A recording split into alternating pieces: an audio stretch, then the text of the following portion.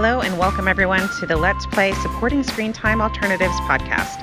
My name is Kristen Kalina and I am the co-founder of Mastermind Adventures, where our mission is to create fun, healthy alternatives to screen time for kids and teens. In this week's episode, I interview award-winning educator, wrestling coach, dad, and foster parent, Lloyd Lamar. Lloyd has been working with kids for over 25 years in the classroom, on the mat, and in his home. We talk about how education has changed over the years and how to stay connected to your kids, and how he uses the kids' own interest and enthusiasm to help teach them useful skills. This episode is a goldmine of inspiration on how to capture our kids' attention offline. Let's get started.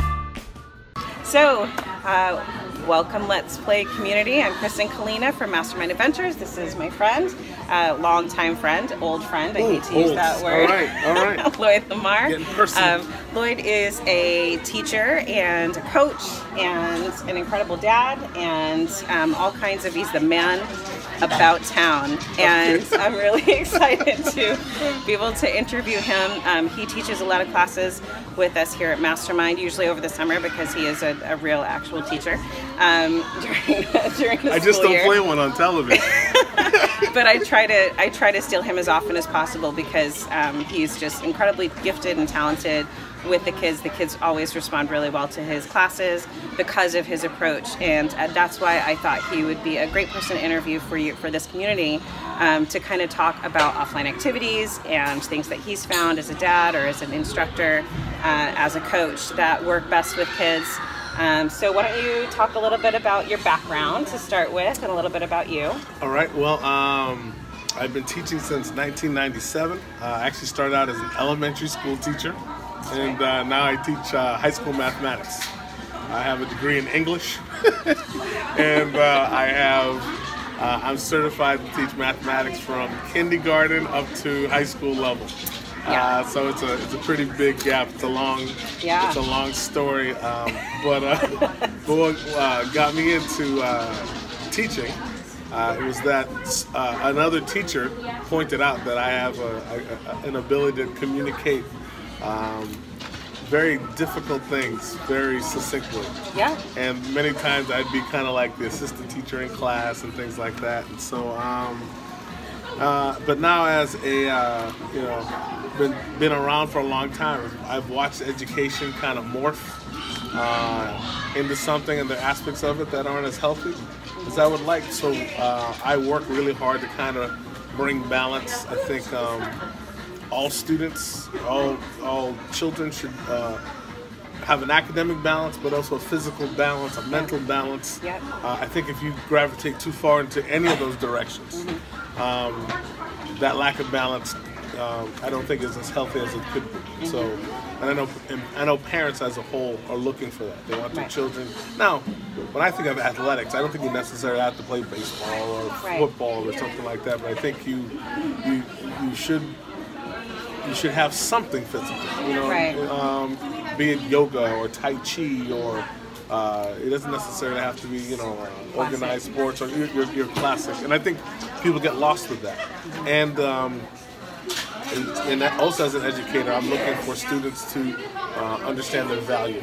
Right. A lot of times in my math class, I'll take a tangent and I will, speak to young people about why they're important and really help them to understand that they're valuable. And I think a lot of times with our very Twitter-focused, Instagram, way of looking at things, people miss out on their value. And I think as a global community, we've seen a lot of damage there, and a lot of our students isolate themselves because they don't think they matter. Wow. And I don't believe that. So I'm always looking to encourage. I'm always looking to draw people out, sometimes to their discomfort, but I just think it's important to be as well-rounded as possible, and everyone's individual uniquenesses, are important. Yeah. So just because you don't like basketball doesn't mean that there's anything wrong with you. It just means you don't like basketball. Right. But you spend hours running. Like, I don't like running. That's like anti-me. That's like, I run like a bag of sand anyways. So it's like not on my list of things.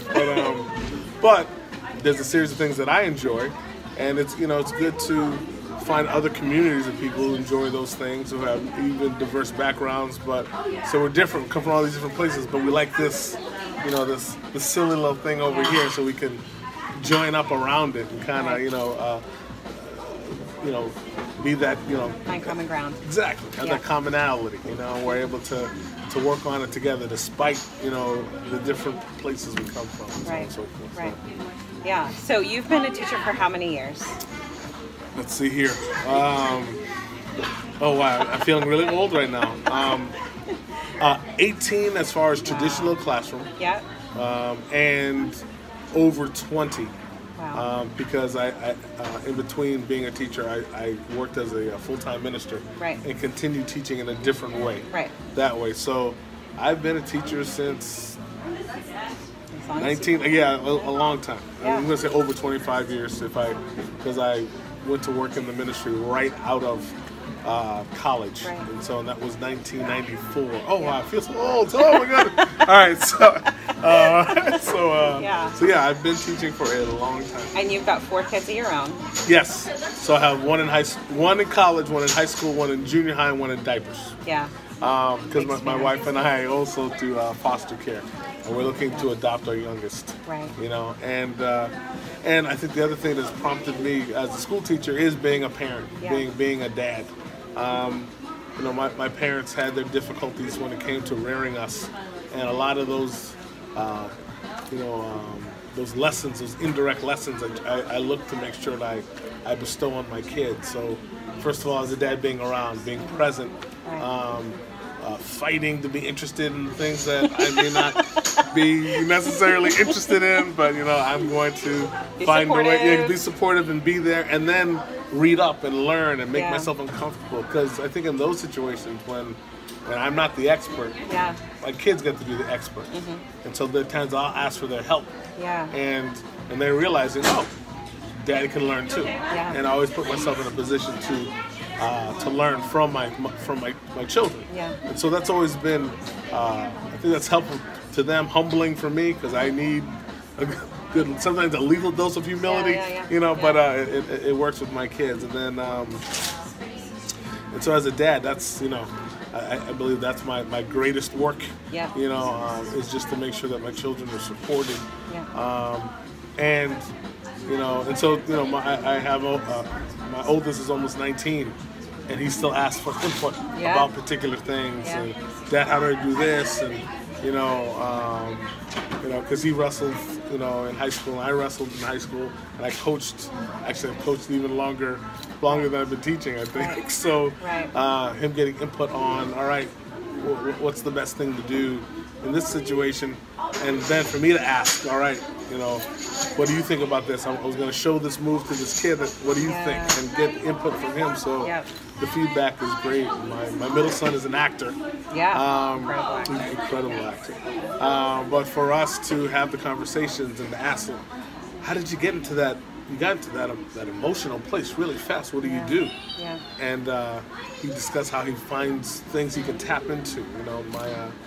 My daughter, child 3, is like an engineer, and she's a writer, and she's just amazing.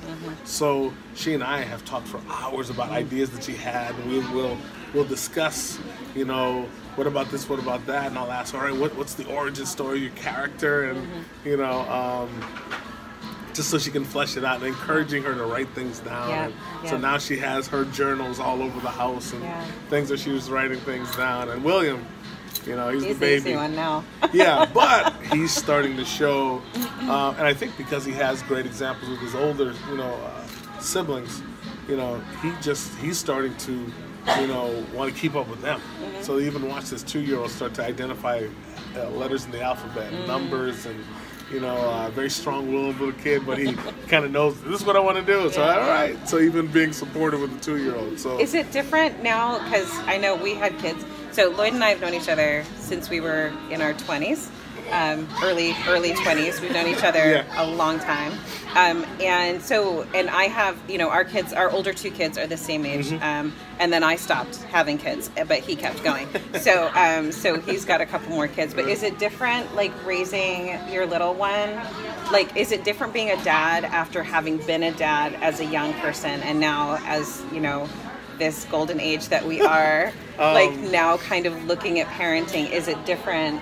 Do you know what I'm saying? Like, is it a different experience now that you've been through a little bit, only because now being older, I have to be more efficient because I do not have the energy that I had when I, like almost 20 years ago. That's fair, yeah. So I've become more efficient, but the beauty of it is now that I have these older helpers, it's good for them to, all right, and I have to tell them, I need you to go outside and run with them. Yeah. All right, Dad, and they go out and they run. Now, before that was my job. I was the one who went out and ran with them. I remember. Yeah, exactly. So, but for them now, and it's helped them to be responsible and sensitive, and to ask the right questions, and so is it different? Yeah, but I think our mission statement hasn't changed. In the sense of we're trying to build, children that are confident, that are aware, that are intelligent, that are mindful of others. We're still looking to do the same things. How we get to the goal has adjusted because I've realized I need more help. And then to even have my children say things that I said to my wife. We might need to let them work this out on their own. Like my oldest, William's crying. What, you gonna let him work that out? I'm like, yeah, you're gonna let him work that out. I'm like, wow. Oh, that's so funny. But to see how these things are translated, down to them and now they're using them. Right. So you've been in teaching for a while. How has teaching changed over the years? Like, are the students that are, because you're teaching in high school now, right? What are they facing different challenges now than they did when you first started teaching? Is it a different battle, I guess, for them, or how has that changed over time? I think that's a great question. It's very multifaceted as I think about it. So, first of all, education has changed in the sense that the focus on what is important has changed. I believe education originally, and I say originally to me, we're talking about the last 25 years, was more balanced. It was more about well-roundedness, the overt leaning towards standardized testing and things like that. I think we were building better test takers, but we're building less creative people. Okay. It's that lack of creativity. I think that's our biggest danger. Right. When students lose their ability to be creative, to think outside the box, they become mentally institutionalized almost, and they think this is as far as I can go. Right. Without that access of imagination, you just start becoming a cookie cutter to some degree, and you become like everybody else. And I think as a result of that, I think we've also found some problems where if someone now thinks outside the box, they're bullied, they're teased, there's some name calling because you're not fitting into the status quo that we have lined up here. And now with the ability to get information, I always, every so often I tease my students where so you guys have access to more information more readily than any other, generation in history, and we've got something very exciting happening. We don't know what it is, but it's really exciting. I'm sorry. But they spend time watching cats fall out of trees. So, right. And so it's like. Oh, yeah. And so I think this generation has the opportunity to be more distracted than, my generation did. But my generation played a lot more. We played for hours and hours and hours and hours and hours. We built things, we broke things, we took things apart. We got yelled at for taking things apart, But now, we actually have conversations with people face to face, eye to eye. Yes. And then, but you know, we weren't always on video games and things like that. So I think with all the technological advances that this generation has, I still think they are, the technology is still underused. I cannot tell you how many times I get asked these almost trivia questions by students, and I'm like, but you're sitting in front of a computer. So, but now the challenge with that is, and I think we're becoming more aware of it, there's still a lot of bad information out there. So one of the things I've had to teach my students, and I'm a math teacher, is to teach them how to fact check, to do research. Right. But this generation has gotten so, it has to be true. It's on the internet. Right. Coming to find out that's not true, and there's a lot of fakeness out there, a lot of things that aren't accurate. Right. But and as a result of that lack of accuracy, you know, there are arguments that are happening and going about because people, they won't check. Right. You know. Yep. Well, somebody said this; it must be true. Like, right. Especially if it reaffirms what they already think. Exactly. Yeah. And even the way search engines work, they're designed to figure out what you're interested in, not what's necessarily going to advance your intelligence. Right. But then, as a result of that, that narrow searchness, I guess, that's out there, people become more narrow-minded. So you have this amazing ability to get even great information, but you don't ever check anything, you don't ever research anything, you don't ever challenge anything. Wow. They're trying to break the record. They just need more hands. Well, it's okay. Yeah. It's all right. It's just, it's louder than it usually is, but that's all right. No, they're learning. That's they're learning. You know? That's how they learn. What they've done is they've taken, it looks like some kind of slime, and they're trying to see how far that they can stretch it. I think that last one is almost 20 feet. They're very courteously doing that on my linoleum and not on the carpet, so that's actually very thoughtful. Yeah, I know, right. Good children. Well done. You know?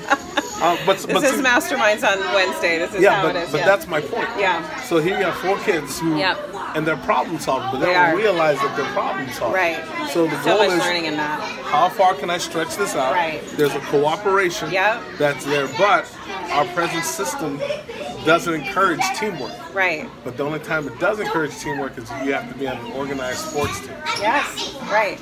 And you have to sit at a desk at school. Every job I've ever had has always been collaboration. Right. So we tell students, if you collaborate with somebody, you're cheating. But then when you become an adult, then you can collaborate. Right. Which is a lot of the reason why we've developed a lot of our programs at Masterminds, starting with Nerf and then using things like today we ran a Quidditch game. And, I often tell people the activity itself is not as important as what you can teach them while they're doing the activity. Exactly. So, yeah. Yep. So yeah, it's kind of fun. That's one thing I do really. I mean, we're here to talk about you, but it's really kind of, it's my favorite thing about watching the kids that come in here on Wednesdays is that they still have that. They have the time and the space to kind of explore and to learn a little bit. Well, the more other part is way and more naturally. They're having an argument right now, which they don't get to do that. Yeah. You can yell at somebody via text. And right. But they're able to read inclination. They're able to read people's faces. Yeah. And they're working it out. Yeah. They're coming to an end. They're solving a problem. They're using their words. And there's so many things there. Yeah. Very cool. Even one of them, she's so passionate about what they're doing. She got emotional. Yeah. The rest of the group didn't berate her for that. Right. They realized, oh, wait a minute, maybe we need to figure something else out. But that's the beauty. That's right. So cool. So as someone who's been teaching for a long time, and now there's all these things that are supposed to help our students with the technology. So how do you get around that? I mean, I know you're kind of encouraging them to fact check. You're encouraging them to do their research. What kind of strategies maybe could parents use with their own kids at home to kind of help them when they get stuck, maybe even if they are on screens? I mean, we've talked about, this group is all about trying to help kids find alternatives to screens, but screens are not always bad, Correct. right? And Correct. a lot of times they're being used for educational purposes and things like that. So, so if a child gets stuck at home, what kind of strategies might they So be when able you to say use as a stuff parent? academically, or you mean just Academically, using a game, using, in any way to kind of help support or redirect their kids. Well, I think part of that is definitely being connected. Definitely being willing to have the conversations, being willing to talk to your kids, because sometimes it's very uncomfortable. Yeah. I had found some data years ago where it said that teachers spend more quality time with students than parents do. Oh, wow. On average, Right. and being a math teacher, that word average is very poignant. Yeah. Teachers will spend about a week, about 7 hours of quality time. Right. Parents may get in a week 7 minutes. Right. Well, because more parents are working, Right. right? Mm-hmm. You got to work to support your family, and Right. so it's those stolen moments. You Right. know what I mean? And it's the distraction of the game or whatever else. Now, I have found one way to kind of unlock your kids is to sit down next to them and play with them. It might mean you might need to learn how to play Mario Kart. Right. You Right. might need to learn how to play 2K. Right. You might need to Minecraft, yeah. Right, and have conversations as you're going through this. To develop opportunities to discuss why do you like this game so much? Why is what fascinates you about this? And so there have been times where, and putting myself in the position of the learner, having my children teach me, how to do this. Now they're laughing at me, of course, and I'm nowhere near as good as at it as they are. But they're in a position where they're like, oh, wait a minute, Dad's interested. I think helping your kids get unstuck is always checking why is it valuable, but what's more valuable, and understanding that it's a tool. Right. The moment it becomes an idol or it becomes something that so much of their time is absorbed by, but they can't think through the fact that this is a tool. It's not necessarily a lifestyle sitting in front of a video game. I don't think it's necessarily the best. The same way you can't play basketball all day. Right. You can't.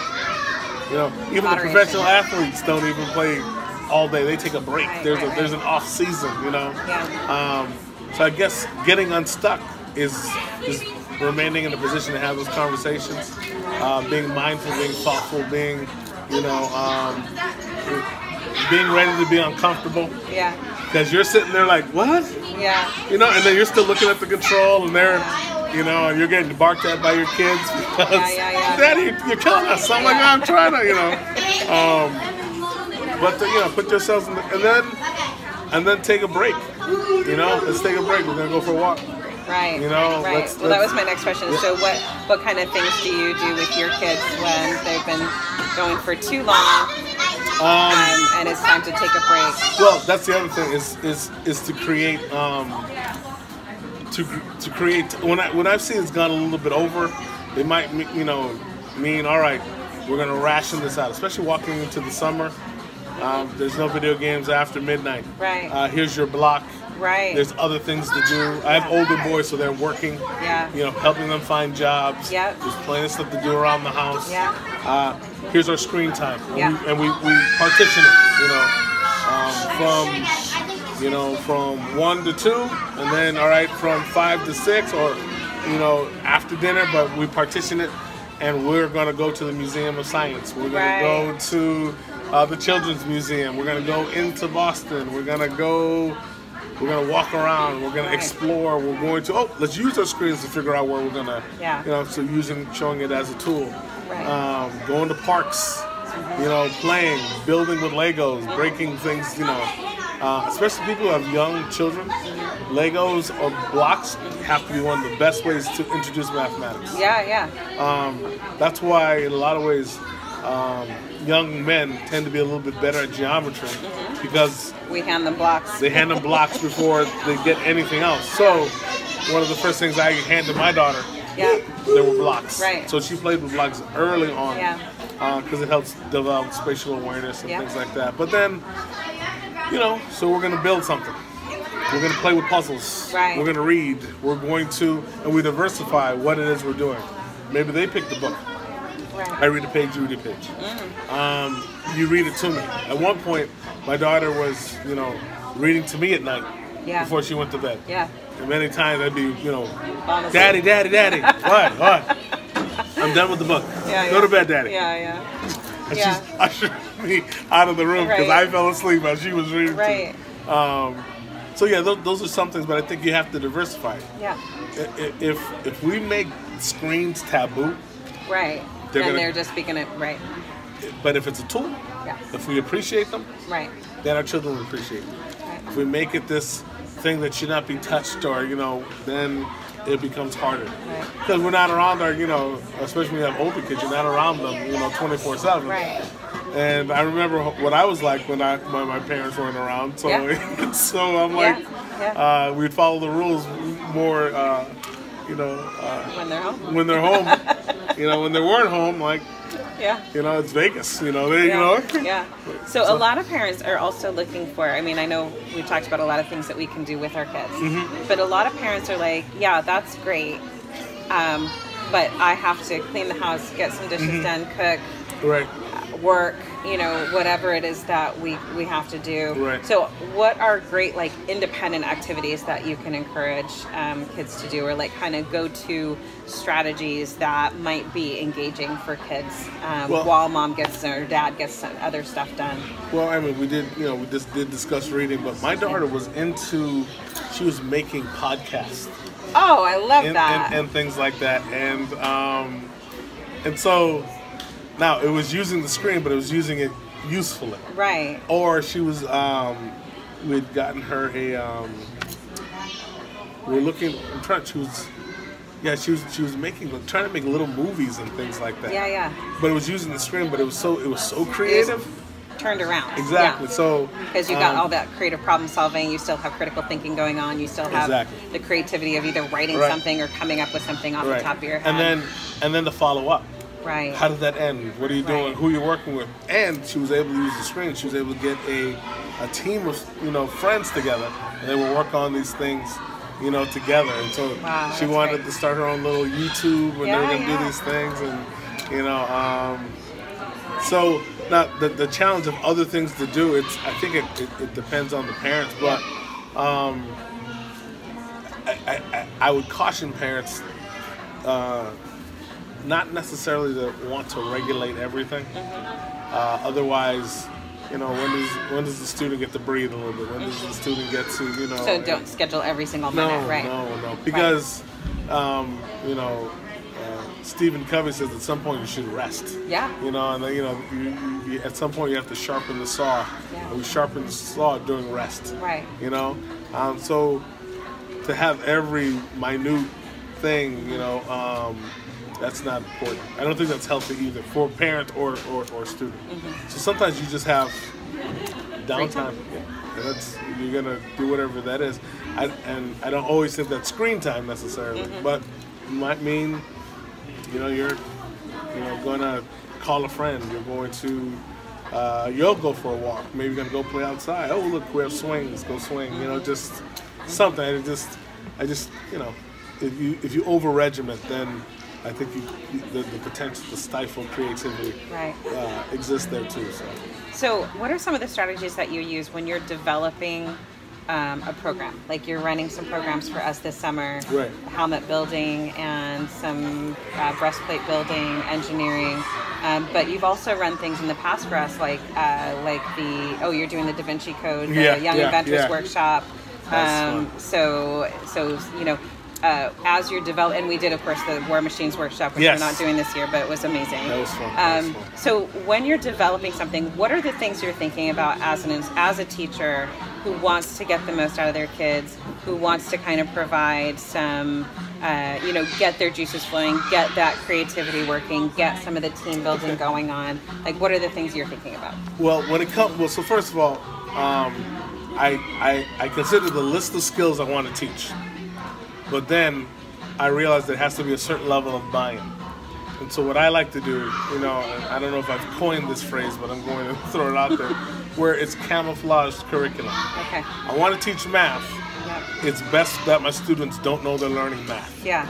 Because if they, for a moment, suspect that they're, that there might be some education happening, they become resistant. Right. But if they realize that this is fun and that they're in charge, so like in the helmet building class, it's a geometry class, but they don't realize it's a geometry class. Right. But it's physical geometry, and then we slowly even introduce a multimodal, curricular things, because we discuss science. Right. We're discussing the history. History. Why did the helmets, even need to be built in the beginning? Where do we see the first helmets? So we're having these conversations now because it's this low-key, unassuming conversation. A student is more likely to retain because it happened in this casual, meaningful, environment. And so, the first helmets were developed by the Incas, and this is when they were, and here's why they did it. And it had nothing to do with war; it had to do with sport. And they're like, really? And then we're just having these conversations, and so now I'm in a position now where if I give homework, it isn't homework. Right. It's research for, all right, if we're going to build helmets, we start talking about period pieces. Right. Then they're like, they go back and they're going to look to these things. So I think about the skills I want to teach, but I think about the most creative way that I would want to learn it. Yeah. And then I will create a lesson around that. Right. So, and then I've caught myself researching something, not because I wanted to learn more math, but because I wanted to learn more about whatever that subject was. And so, and then helping students realize, well, at one point, people had to bend metal to build these things. How do you do that when you don't have a furnace or a press or a machine? How would you go about that? So now they're thinking, oh, wait a minute. I know I'm just using craft foam here, but if this was metal, this would be harder. What would I do? Yeah.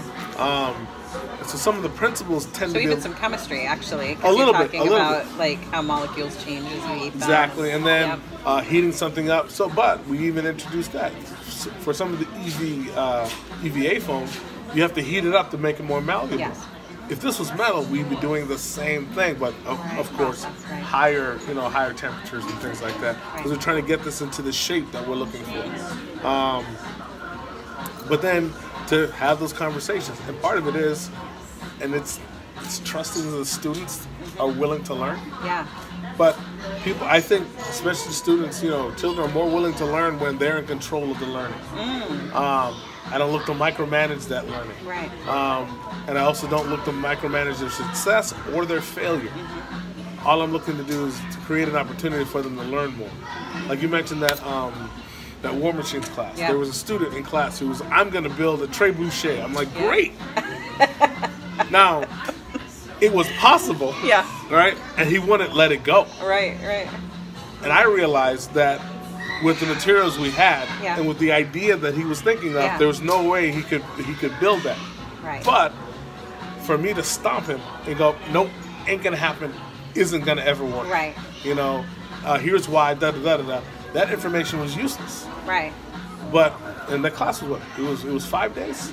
Yeah. By day 2, and he was a really smart kid. Yeah. At day 2, he realized, oh wait a minute, I don't have the right fulcrum to pull this off. Right. So he looked at me and was like, what do I do? I go, you've got a lot of other guys who built theirs. Right. Why don't you collaborate and use some of their ideas? He's like, that's a great idea. Yeah. He was able to restructure what he started with and still ended up with a catapult at the end of it. Right. But he learned from that opportunity. Right. Then we had... Because we learn from our failures. Exactly. It's the best teacher in the world. But what a great place to come where failure is acceptable. Right. And it's not at a huge cost either. Correct. Right. But, for them, the cost was time. Right. Because they didn't know what we were doing on Friday. They knew that things had to be finished by Thursday. Right. And so then on Friday when they stormed the castle, Blackwater Castle, but then there we did the team building. Yeah. So I let them fail individually. Right. And they were getting very frustrated. They tried to storm the castle 5 times. Right. 4 times they failed. Right. The 5th time when I went, all right, I'll let you guys work together. And I got to be the arrogant king of Blackwater Castle. But it's probably not going to matter. As a team, as a group, as a unit, they thwarted that castle like with almost no problem. And so there we were able to do a little team building. But then they were working together and they realized, oh, wait a minute, my catapult can, can shoot from a distance. But your catapult is very accurate from up here. And now they were working on strategies together to defeat the castle without changing the original objective. So now they're working together to towards a common goal, and they were very successful. But they had to lose in order to learn that lesson, and so for me to manage their frustration just enough, because I knew if they sieged it a fifth time and failed, they would have been destroyed. They have to have some success. Exactly. But eventually they would have realized, wait a minute, what if we just did this together? Then they would have, and that was the thing, them coming together. When I broke them up in their little groups and they just couldn't do it, they were just like, and they realized how difficult it was. But the idea of working together and have a group that was so diverse, my only regret is that I wish we had more students in the class because they would have learned so much from one another. And we had students in that first 4 days who were angry with each other and had their little conflicts, but when it came time to come together, they were able to push all that stuff off to the side, achieve the objective and get it done. So as I'm building things like that, I'm trying to consider, all right, how can I master this? What are the best questions? And also, it isn't important for me to have all the answers. Students were coming back, day 3, day 4, and going, oh, I went online and I saw here's a better way for me to make my catapult more accurate, to do this and to do that, and they were doing. So you'd speak to parents, and they went home and they researched for 4 more hours. They left there and went into the library and got a book on catapults, and they were reading these books. And so, because they were interested, they were not consuming and getting all this knowledge and things like that that were very beneficial to them. But it was relevant. It was relevant, but there wasn't this pressure from the grown-ups. You will learn, and it was because they were interested. You can ride that horse forever as long as they're interested. You can take that as far as you'd like to because they're interested. Once they've bought in. Yeah, we find that too. A lot with our programs. I mean, it's a lot of times why we will have a theme that we know that kids are already, into, because suddenly you've got a kid who doesn't exercise and now he's exercising, or you've got a kid who is not really interested in math and now he's interested in math. It's similar, similar thing. And camouflaging that curriculum. And most curriculum, when it's really done, like when you camouflage things correctly, you're going cross-curricular. So in 1 2-hour session, we've done history, math, science, engineering, and then later I can go back and go, all right, I want you to write a background on your character that's going to be wearing this helmet. They sat down and wrote 2, 3, 4 paragraphs of backstory to go with their character. And so now what have I done? I've crossed all of it. Then when we bring in the actual play and use of the helmet, now we've gotten to the physical part. Now we've gone beyond curriculum, the intellectual curriculum. Now we've gotten to the physical curriculum. And what have we done? We've created a well-rounded person. So, Yeah, that's it. Just like that. It's easy. So just do that. Jiffy Pop learning. That's awesome. Well, we've got a couple more minutes. Let's see. Your favorite, what is your favorite recommended book, either as a parent or as a teacher or both?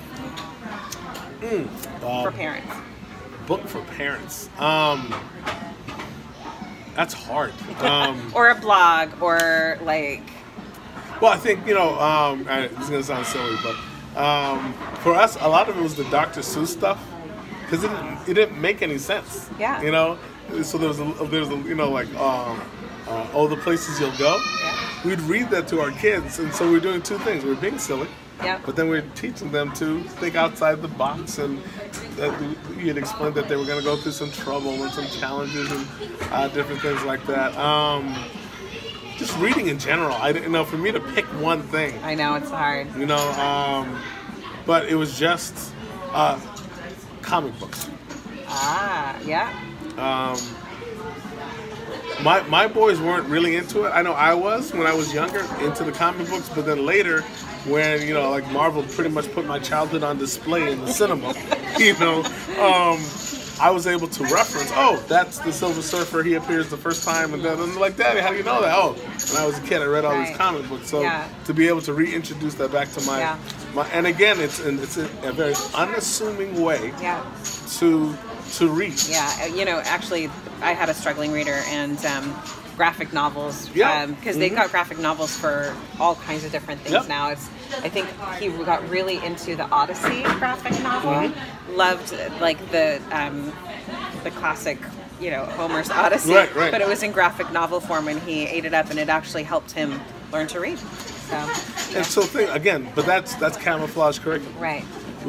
And because a lot of times you have the artwork that's connected, and then it just makes things a little bit more richer. But I've watched students like there had graphic novels of Wolverine, Spawn.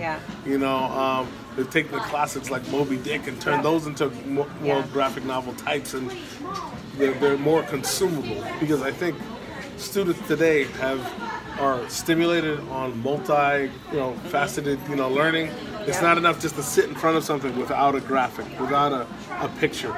Now you're watching people learning to read, watching videos, because the captions below are, that's actually that's very helpful. And that's another way. You should do that if you have a struggling learner. Turn on the captions if you don't already know that tip, but turn on the captions for your kids while you're watching television shows, because it really does. And it just reinforces it.